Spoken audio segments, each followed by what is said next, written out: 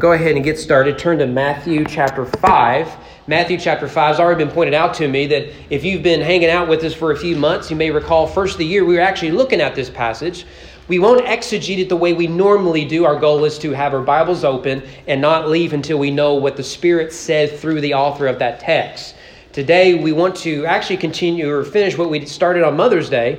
Whereas Mother's Day, we looked at the issue of womanhood, particularly in light of a lot of the cultural confusion on both the left and the right in that issue. We want to do the same thing with manhood today. So with that, if you will, stand with me. Reverence of God's Word, page 852 of your pew Bibles.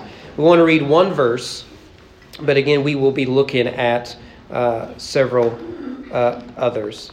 Matthew chapter 5, verse 5.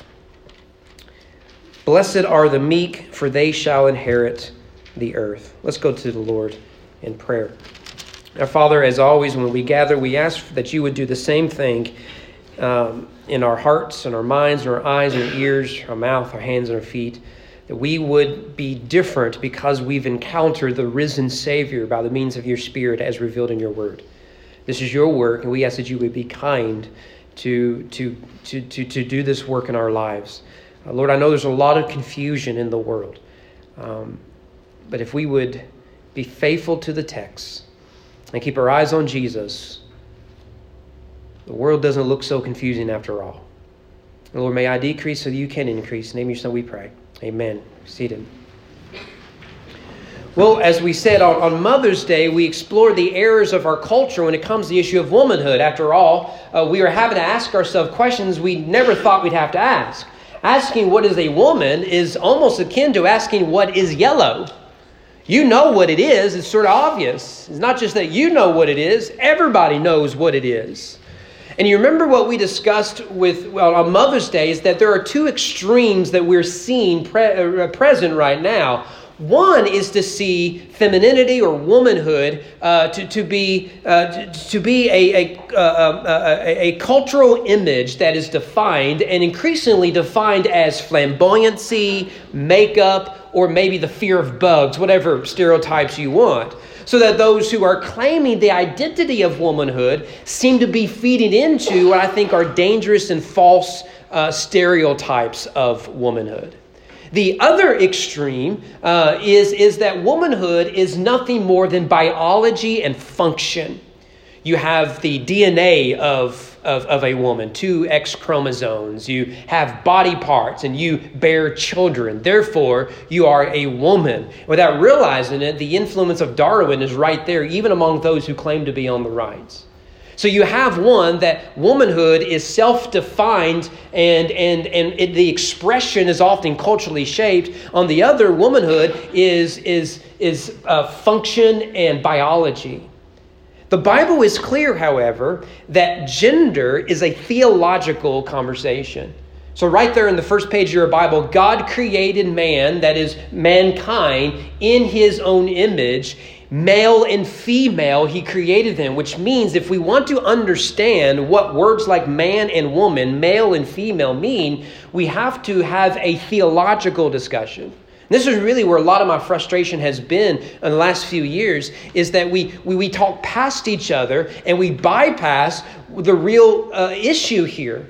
We can't talk about male and female without talking about the creator of male and female.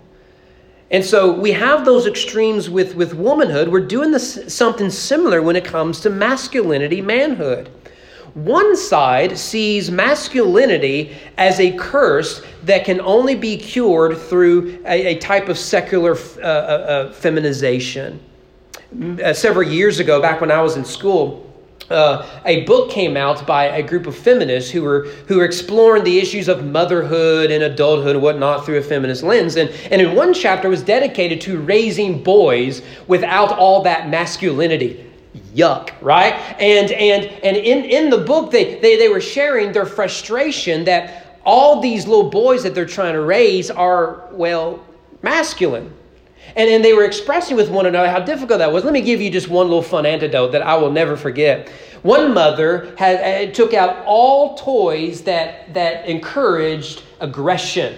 If it were me growing up, it would be G.I. Joe action figures or Marvel DC action figures or toy guns or anything like that, right? All of that has been removed because it encourages toxic masculinity. However, in this home where all of these things have been removed, there was a set of boys, right? And one day while Mom was finishing up breakfast, one boy took his toast. He chewed it into a right-hand angle and started shooting his brother with this toast, right? Right? I mean, how do you fix that? But you see that the motivation is that masculinity is something to be cured rather than something to be developed as a good. The other side, I think, goes to the other extreme. If one side is afraid of traditional masculinity, the other wants it on steroids. This is the age of the alpha male bro dude. I'm sorry, bruh dude for you young folks. This is the idea that you're not a man if you don't have large muscles, strong personality. No introverts are welcome here. Unless you make at least 6 figures, 7 by the time you're 25. And of course, you have to be promiscuous. For what I can tell from these bro dudes is that what they present, what they sell is nothing more than adolescents with bigger toys. It's still the same drive of masculine stereotypes, of fast driving cars, beautiful women, etc., etc. And without those, you're not actually a man. Now, I will say that certainly the feminization of manhood is a serious problem in our culture. But it seems the opposite caricature is equally inadequate. Is a man any less of a man if he only has one partner for life? Is a man any less of a man if he makes less than 6 figures? Is he less of a man if he eats more carbs than protein? If he isn't great with his hands? If he occasionally helps his wife with the laundry? If his curveball goes straight? Or if he doesn't drive a diesel truck? Is he any less of a man? The bro dudes would say, of course he's less of a man. Surely masculinity is bigger than that. Well, when we talked about womanhood, to get the conversation started theologically, we wanted to highlight a single word from the Bible. And the word we looked at was helper from Genesis chapter 2. What is a word we can look at when it comes to manhood? The word I would pick is the word meek. So let's do the same outline we had with woman. Let's start with the word meek. Now, unfortunately, we already don't like the word choice because of the connotations it brings with it. For example, if you go to dictionary.com, and when you get bored, you can look this up on your own. These are the 3 definitions you're going to get from dictionary.com. Humbly patient or quiet in nature as under provocation from others. Or it can mean overly submissive or compliant, tame. Or finally, it can mean obsolete, gentle, kind. Now, notice here, we associate such a definition of meekness with femininity, not with masculinity. We might even say that meekness, as defined by the dictionary here, is the problem with modern man. We have too many men like this. And this is the sort of man that feminists want to create and put into society. Yet, you cannot read the Bible without seeing that we, as men and women, of course our goal here is to focus on men, are called to be meek. Matthew chapter 5, verse 5. What does Jesus say is the secret to the blessed life, the favored life, the prosperous life is meekness. Blessed are the meek, for they will be blessed. They will inherit the earth. We could look at almost a parallel passage from the Old Testament, Psalm 37. But the meek shall inherit the land. What does that sound like? Sounds like Jesus in Matthew 5. And delight themselves in abundant peace. James chapter 3, the brother Jesus says, who is wise and understanding among you? By his good conduct, let him show his works in the meekness of wisdom. What is the secret? Not just to the blessed life, but the wise life. Meekness. We can even not just look at Bible verses, we can look at biblical models. Take someone like Moses. One will be hard-pressed to call him soft. He stood against tyranny. He pleaded the cause of slaves. He created a nation. He shepherded his people through the desert. He ensured justice. He protected the vulnerable. And he condemned evil. And he stood before God. Yet the Bible declares in Numbers 12, he was a man of great meekness. If Moses doesn't work for you, what about Jesus? Jesus wasn't exactly soft himself. He could suffer injustice with grace. He was pierced without a tear. He suffered betrayal without bitterness. He was mocked without revenge. He was abandoned without surrender. At the same time, Jesus, and we could add Moses and others to this list, are more than just alpha males. Jesus refused to settle for such simple categorization. While he did not cry under the agony of the cross, he was willing to weep at the funeral of a friend. While he did not go into a rage against Judas, he did verbally assault the religious elites publicly. While he suffered the mockery of the wicked, he defended the right of children to play and to interrupt the church service. This is why Jesus can announce publicly, "Take my yoke upon you and learn from me. I am," the word gentle there is meek. "I am meek and lowly in heart. You will find rest for your weary souls." When Jesus marches into Jerusalem, what is the verse that Matthew quotes on the triumphal entry? Zechariah, "Behold, your king is coming, meek and on a donkey." So when we speak of meekness, maybe we should define the word as the Bible defines it, and not by how the world defines it, particularly a world saturated and drowning with postmodern relativistic rhetoric. That's the word. Let's look quickly at the work of meekness, particularly as it relates to men. What sort of characteristics should a meek man have? And we could look at thousands of them, of course. We only have time for two. We looked at two for women with helper. We want to look at two with meekness for men. Two characteristics of a meek man. The first one is strength. The alpha bras are often think that physical strength is the essence of masculinity. After all, if you can't literally sweep her off her feet, what kind of man are you? Something my wife suffers from. Look at me. You think I can pick anything up off the ground? No, not at all. So I hope our masculinity isn't limited to strength. But my beef is that men can have all the muscle in the world and still be very weak. And these are the sort of dudes you want to avoid. What good are muscles when you abandon children?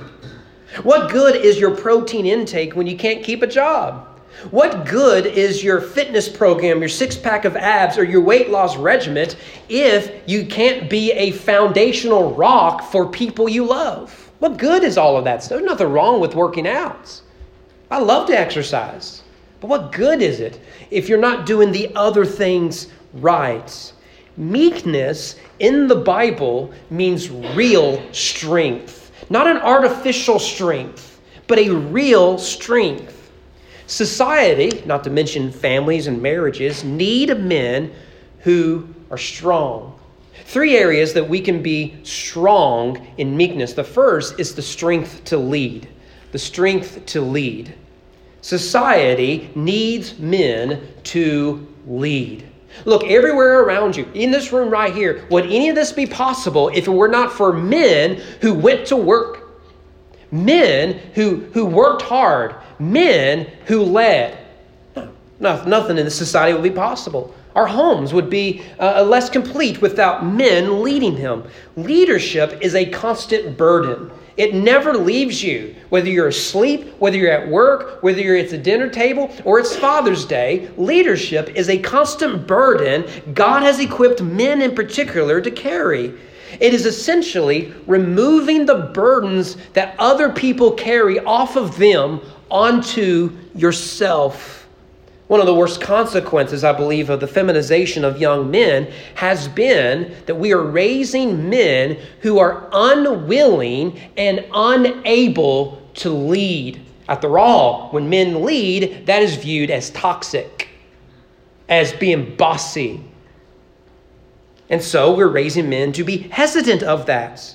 Most young men right now cannot handle their emotions to lead. If there is a crisis right now, in this room right now, it will be men who have a nature at which they can handle the crisis and then address the emotions.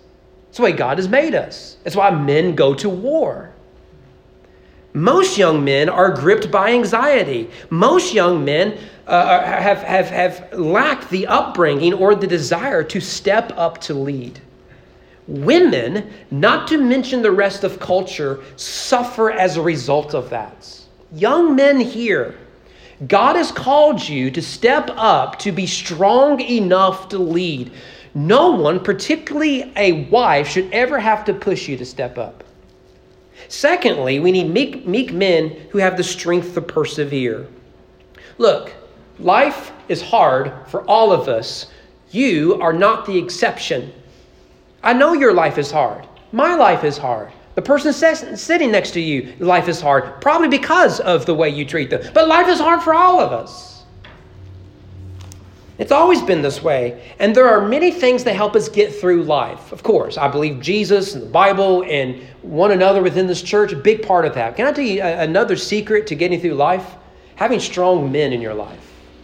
Whether you're a man or a woman, you need strong men in your life. Father's Day is us recognizing I've been blessed with strong men in my life. And I am who I am today because of those strong men. Think about it. Every father here, you could ruin your children's life by walking away. Doing nothing else. You don't need to scream, don't need to shout, just walk away. Every husband here can ruin your wife's life simply by walking away. Sometimes the most lasting gift a man can give their loved ones, not to mention society, is simply to show up and to keep showing up. Keep working, keep loving, keep leading, keep serving, keep going. And the man who constantly lives and leads and loves often achieves more than the man who is constantly on the go. Tell me, which one is harder? Which one requires more strength to love a woman for a lifetime?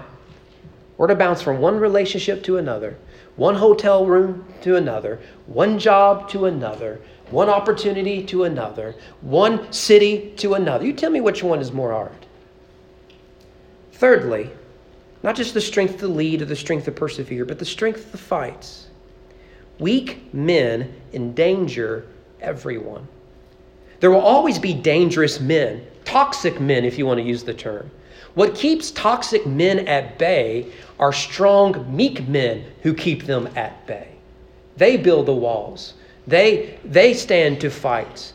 They step up. They lead. They protect. Men who will defend what is right, protect the innocent, and go to whatever ends necessary are real men. We see this within the Bible, Galatians chapter 6. Brothers, now this applies to both men and women in the context of Galatians 5 and 6. However, it's not an accident that the Bible prefers to speak of the church, to speak directly to men, because men are particularly called to this responsibility. Brothers, if anyone is caught in a transgression, you who are spiritual, highlight that or circle it, which is what my hand gesture was. Restore him in a spirit of, the word there is meekness. Watch yourself, though, that you don't fall for the same temptation. See the strength? You must help carry the burdens of those who are failing, while you yourself must watch and guard your heart so you don't fail. Ephesians chapter 4, with all humility and gentleness, meekness is the word there, with patience, bear with one another in love. Notice how humility, meekness, love, all these carry the idea of carrying burdens. Leadership, that's love in essence. One of my favorite American novels is without a doubt Harper Lee's To Kill a Mockingbird. And there's two scenes in that story I absolutely love.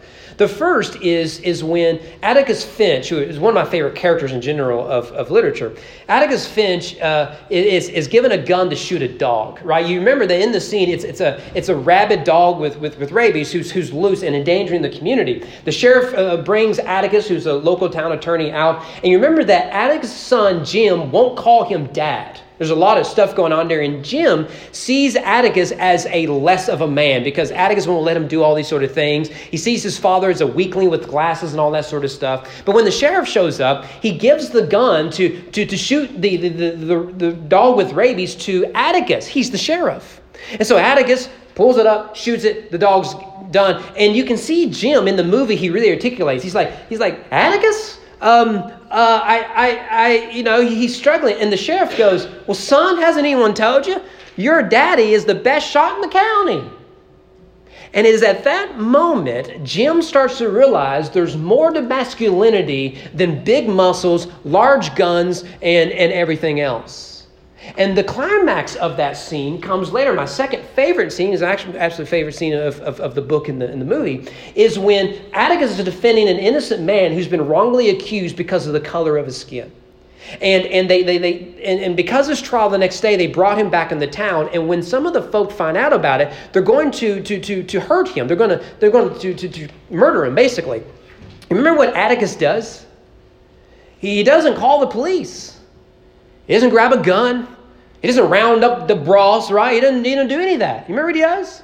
He gets a lamp, a book, and a chair. And he sits in front of the jail. They have to go through him to get to his client he's defending. It's a wonderful scene. He's not loud. He's not rambunctious. He's not packing heat. His character is enough in that scene. He's a meek man.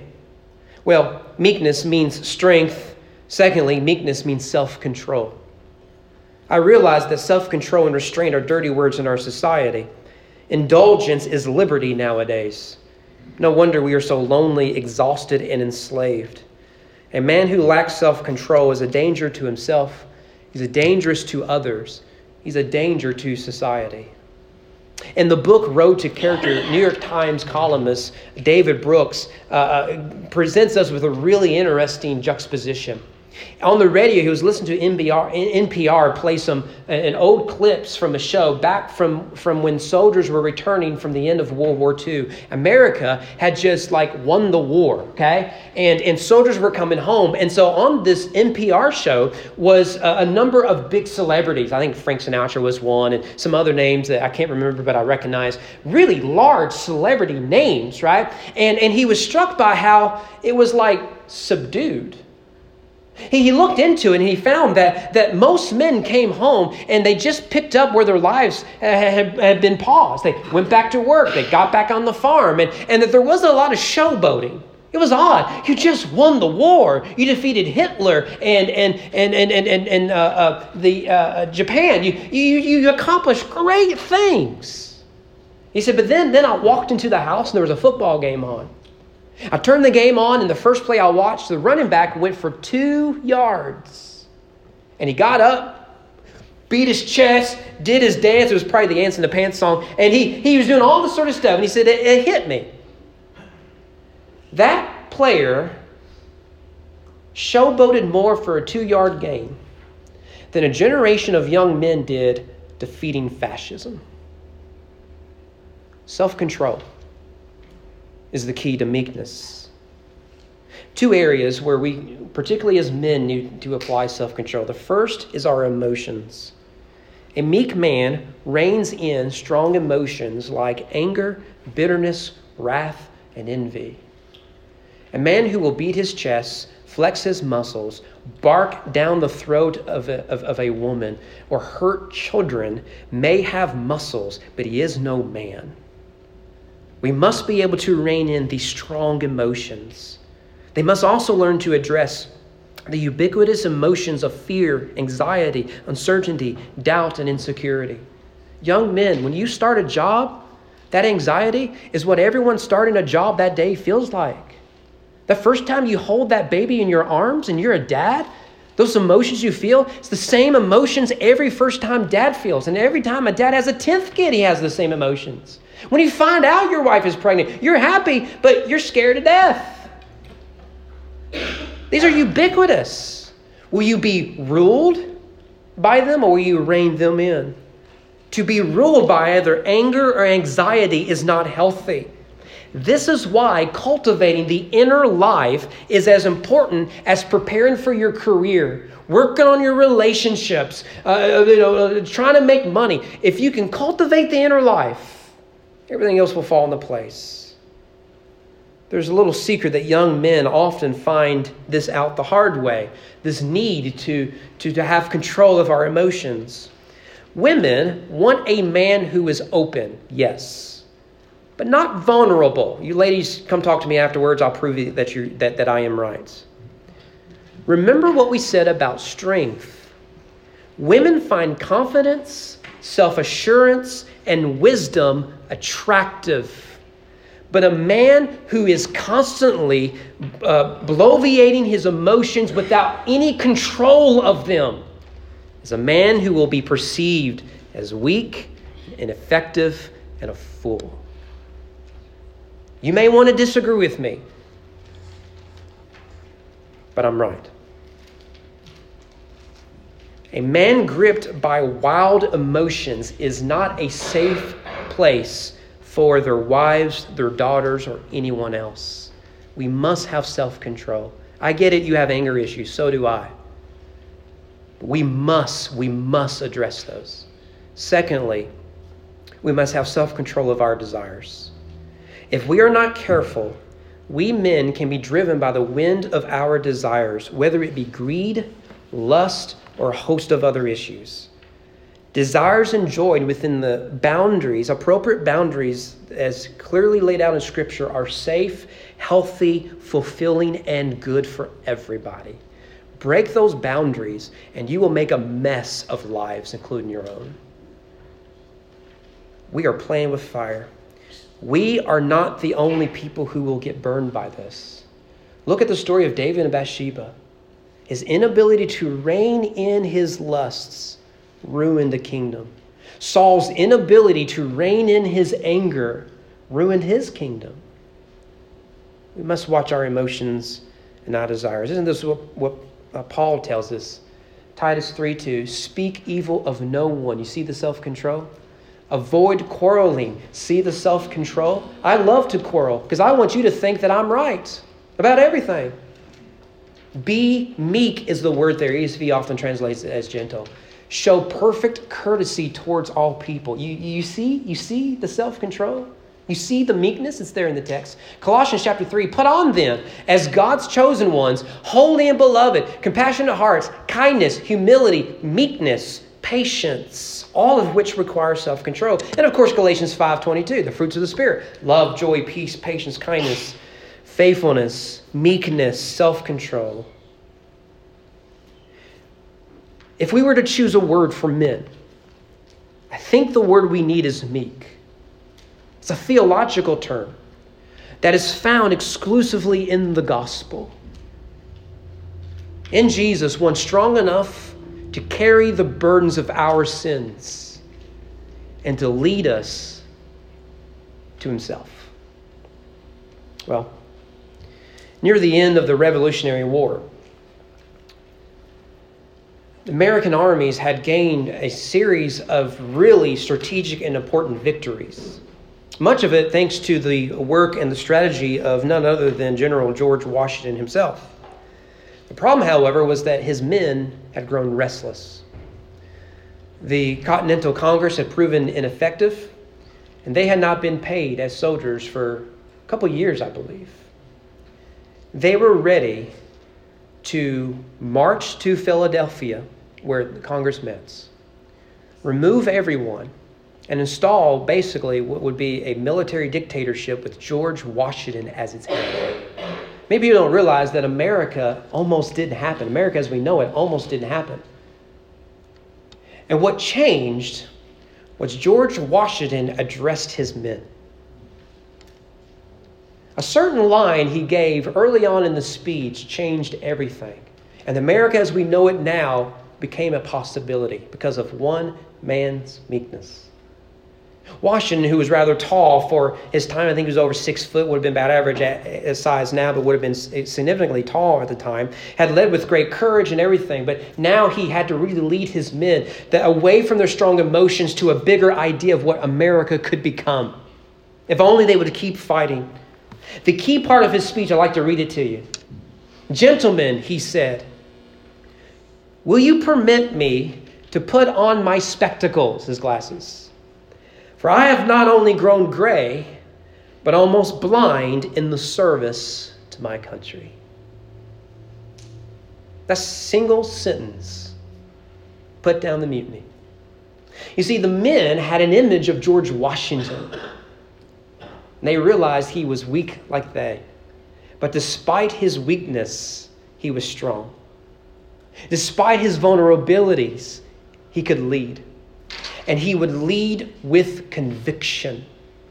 So that when America won the war, when the Constitution was agreed on by the states, when he was installed as president, 8 years later, he walked away. No one had ever experienced anything like that before. You see, it wasn't Washington's military skills that created America. It was his meekness before his men, his meekness even on the battlefield, and his meekness in government, which is why we're here today. Meekness is what it means to be a man. And don't let anyone on the left or right tell you otherwise.